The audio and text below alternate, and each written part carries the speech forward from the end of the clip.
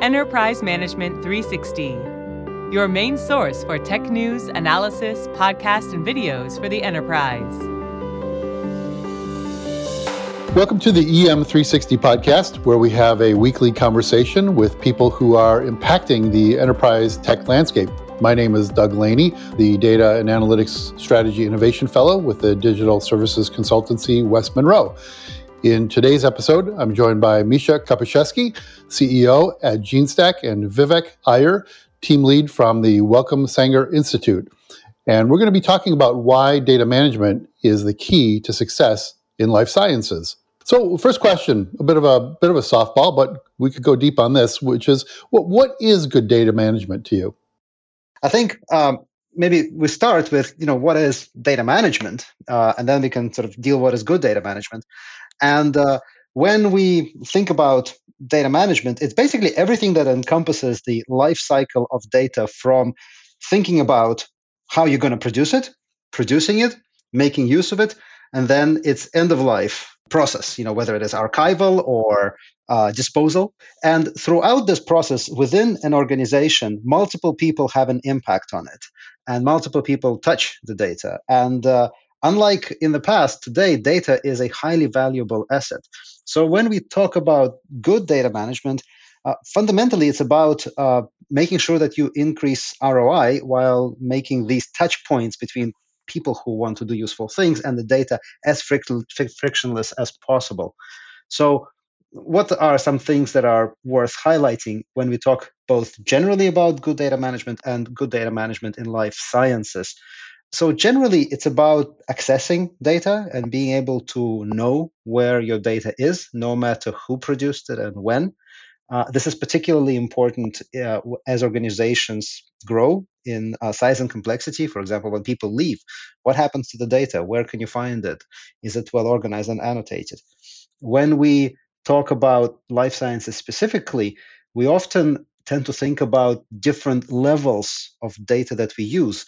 We might be talking about sample or patient level data, but we might also be talking about, data that is within a patient, for example, the genetic mutations or their measurements that they will have had from a doctor's visit, or something, a large-scale proteomic assay obtained from a blood sample. So when we talk about search data, you need to be able to search both this high-level general information, but you need to be able to dig down into these experimental data. So connecting phenotypic and other experimental data types is important. Given the disparity of types of data in life sciences, is it possible to come up with a consistent way to search data? That's a great question. So I'll answer quickly, then pass over to Vivek. I think there is no universal way to connect and model things. So you need a system that will flex, that will allow you to define different data models for different modalities and different use cases. Vivek, what's your view? Yeah, I think that's a really good summary of what constitutes data management and sort of where people are sort of aiming for. I would possibly, I can elaborate on a couple of points and definitely address that sort of universality of search, if you like. What we try and do, and it's the ongoing challenge with data management, and what we're trying to do, and we're trying to be good, right, is to understand, firstly, the different kinds of data. I mean, you need to sort of have some sort of a shallow but a somewhat comprehensive idea of the different kinds of data in your scope, right? So, because it's too easy to get led astray, and the scope can creep and things can become unrealistic. But within any particular kind of data, there's a stream. I mean, we describe it as a life cycle, but it's actually a bit more linear than that, right? It's not really a cycle. You need to have an in-depth understanding about the stages within that stream, and as Misha has already mentioned, there'll be an initiation, there'll be an active sort of project running, and a wind down and an archive. But within that, any particular stage of that life cycle, what we're trying to be very clear on and detailed on is the kinds of descriptive, the metadata that needs to be stored alongside the actual data. So that's what I think of as good data management, is an understanding of both the breadth of the data you're trying to handle, but some sort of a detailed understanding, a clarity on how you're trying to describe the data at any particular stage of a stream. I think that the searching point is a really good one. There are two aspects to that you're getting at, and I think Misha touched on both of them. It's very difficult I would say it's impossible to get universal models that's a sort of a quixotic thing. But even within a department or an institute, a universal model is something that people have tried, and they always sort of tilt at the windmill and fail. I think that better is to be flexible. That's true, but you're always balancing. Too flexible means that searching becomes basically difficult for a different reason, right? So you want to build your search tool to actually deal with flexible models. That's true, but too much flexibility has a problem on the other end. So you mentioned you understanding what data you have, and to me that smacks of like inventory management. So perhaps we should be applying classic inventory asset management principles and practices to our data as well. I think to some extent, Doug, that's exactly what we should be doing, and that's why so many organizations start with, let's have a data catalog, right? And let's look at what the governance of the data is. Can we think about data from the point of view of its value and its impact? So you're right, it is a bit like inventory management, but when it is translated to the life sciences context, this evolves, and then you need to apply different kinds of metrics. You are in a different regulatory environment. The speed with which you generate certain kinds of data and their utilization time may be different. Often you need to go back to data that you've already used. So while it has this linear lifespan, sometimes you see that certain kinds of data get resurrected, get reused. So there are some differences, but fundamentally, absolutely, you're right. And a lot of the inventory-like mindset is, while very familiar to other industries in life sciences and in research, feels new. Yeah, well, so we've defined, data management and good data management. I guess we all need a business case for data management, right? So a lot of business cases start with challenges. So why is bad data management such a big problem for companies? And again, particularly in life sciences. I can tell you why for us. Look, what we're trying to achieve is what everybody's trying to achieve, and it's not really a surprise these days. We want our data to be, findable, accessible, interoperable, and reusable, and that's kind of almost a mantra that people actually speak out. I think that we are beset with challenges to that goal, typically turnover of staff within a team, and therefore the turnover of specialized knowledge about the data. And the other one is, of course, since the data actually moves through these different stages in its life, those stages are often siloed. They're different people deal with the data at a given point, which means that the possibility of the transmission of appropriate information between the stages, right? So useful information between stages can get lost.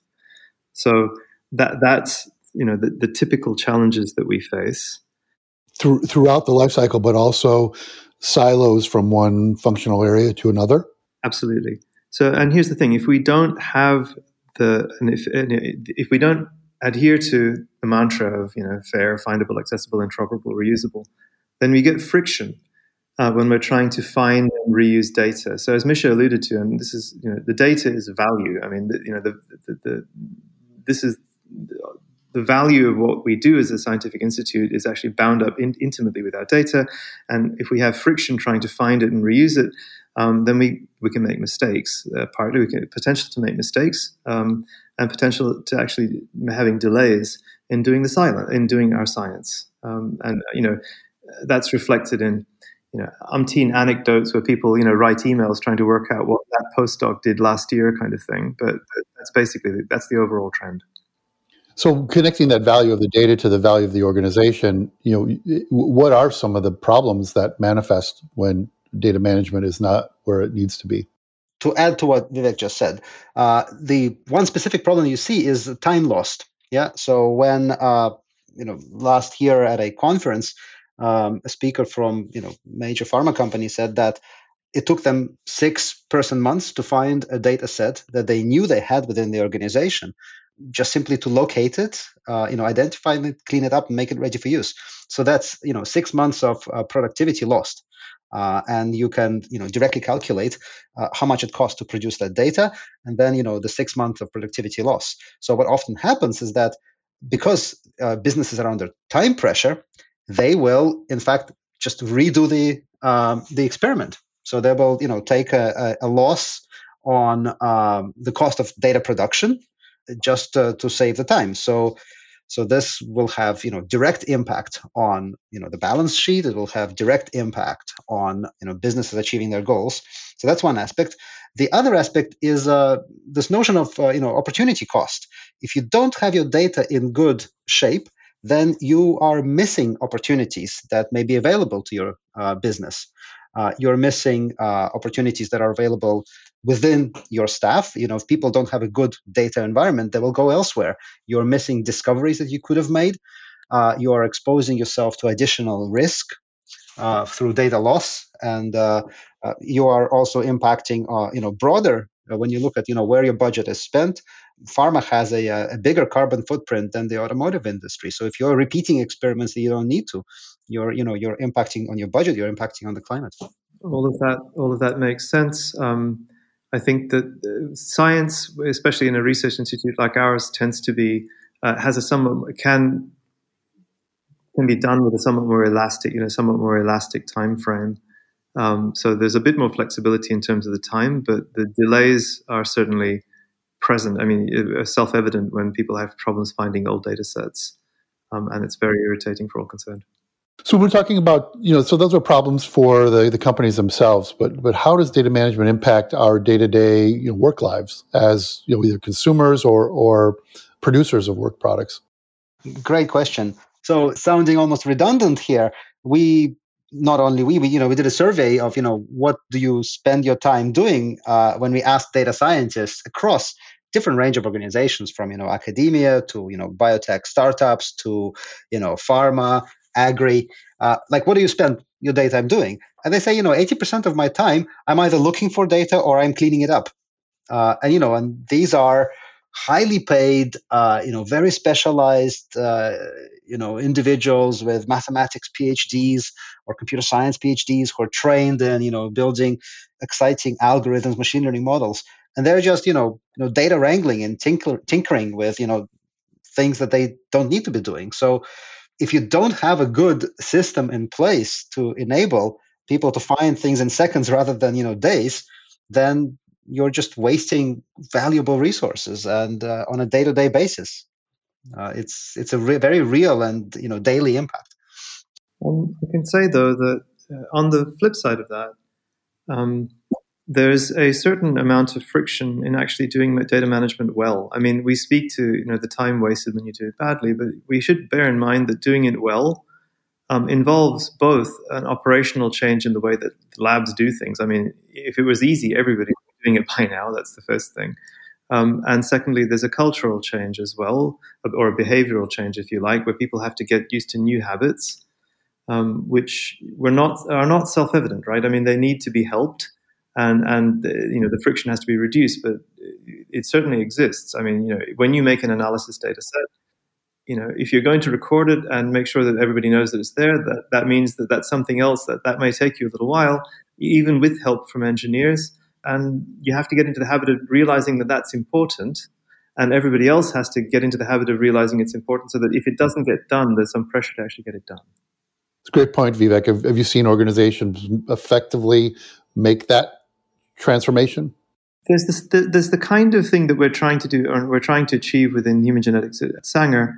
And I think that's necessarily quite ambitious to do with sort of cataloging analysis data sets. I mean, but the thing not to forget is that many aspects of the organization at Sanger, because it's given what it does, are already organized and have ample metadata around the data that's being produced, typically upstream of me in the sequencing.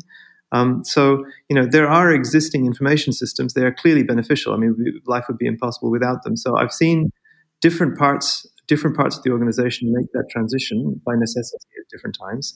And the difference between the thing that what we're doing and why it's interesting is because we're trying to do it downstream, if you like, in the scientific area as opposed to upstream in the operations area.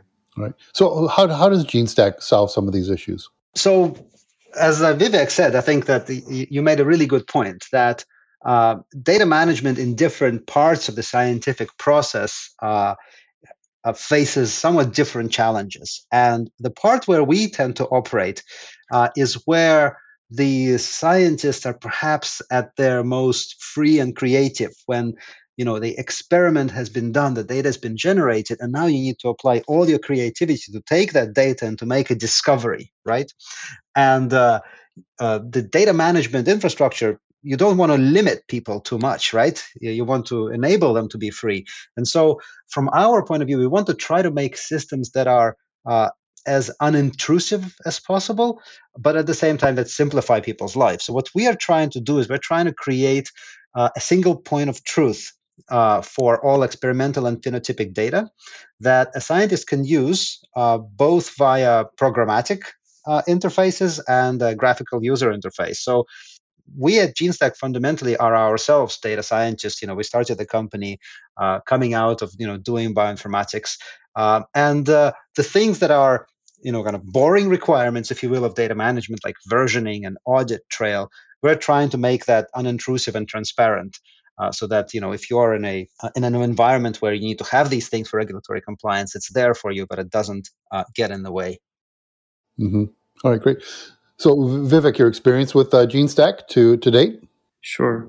So I think I was drawn to the product because, exactly as Misha said, it actually facilitates, and it's actually focused on the downstream analysis. It's the analysis either that we do downstream of the standard production at Sanger, or the analysis potentially that the scientist will do after it comes out of our hands. So that was primarily the reason why I was intrigued by the product and why we actually implemented it. I think there's two things. I mean, what it's great with is that the data model itself is relatively well. Okay, so the data model itself is the metadata, the way you can describe different studies, samples, and analysis data sets within the product are flexible, and they have to be, because there's just no way you can actually know what's going to come at you until it comes at you.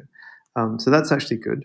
It's you can approach it with machine interfaces. In other words, the APIs are quite rich, and we've exploited those to write alternative interfaces onto the product, which is something that I thought was essential. And we've also written code against it to actually help users, ourselves actually as users, upload data more effectively, so graphical tools to help them upload data. So that's all very good. I think that we are at the point now where we are in a stage now where we are helping users load studies into the system, and we're not done. And the idea is to build a critical mass in that system, and to the point where the whole thing becomes sort of, if you like, self-sustaining. The reaction becomes self-sustaining, and the behavioral change that I indicated before becomes much easier. I mean, it sort of completes, if you like. So that's where we are, and we're doing it basically study by study, group by group. And the good news is that the groups are engaging with us to actually help us. They have expectations now. They say, here's our data, help us work with it. That's the great news. The challenge is that every group will come to us with completely different ideas about and start points with the data that they want us to load. So it's a data engineering problem. It's a different data engineering problem every time we approach it. So that is quite a challenge, and it's one that we're aggressively dealing with, but it's definitely a challenge. I find it incredible that you find GeneStack valuable not only from a technical and data management standpoint, but also something that helps facilitate change, not get in the way of change.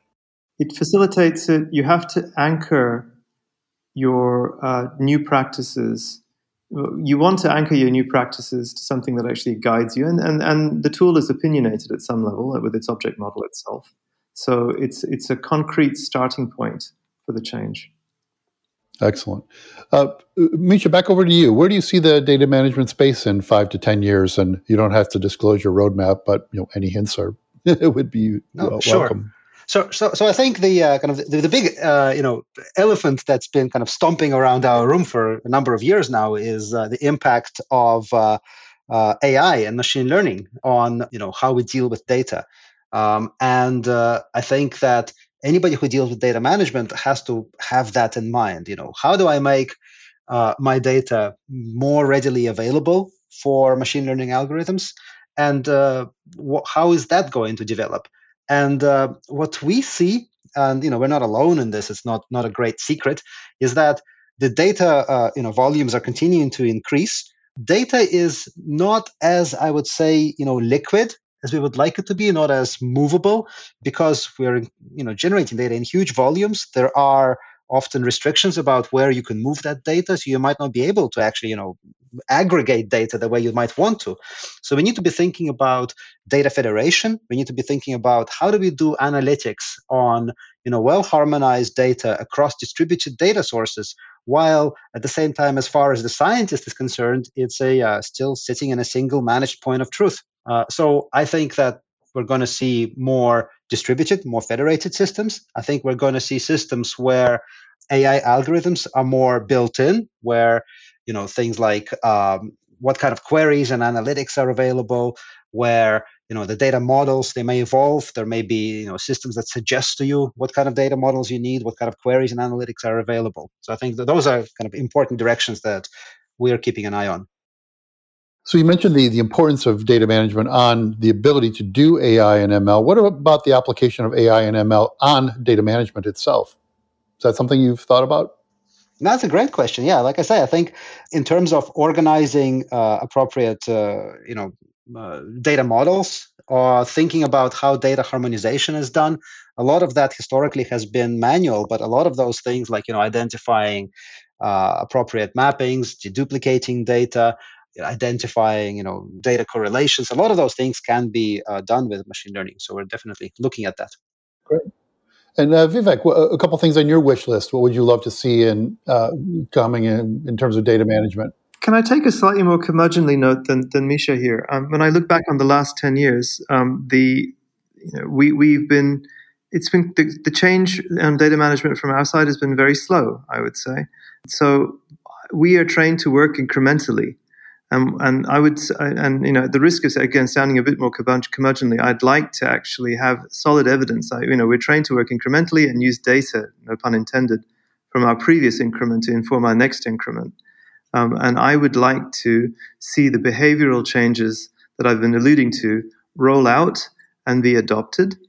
And I would be delighted if in, say, the next 5 years, the ambitions that I have in my horizon right now, which is effectively a comprehensive record of and good, useful record of analysis data sets within the Institute, for instance. If that rolled out and was actually behaviorally adopted and was actually expected as opposed to being an exception, I would be absolutely delighted. And I think, given the scale of the challenge, I think that a 5-year horizon is actually realistic for that.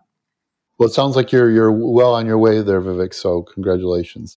I just want to thank Misha and Vivek for all your great insights on today's topic. And thank you to everyone who listened to our conversation. If you would like more information on what we've discussed today, make sure you head over to genestack.com. And we'll be back next week with another episode in our podcast series at EM360. Until then, make sure that you subscribe to this podcast on all major platforms. Follow the conversation on our socials at EM360Tech. On Twitter and LinkedIn. And for more great daily content, head over to em360tech.com.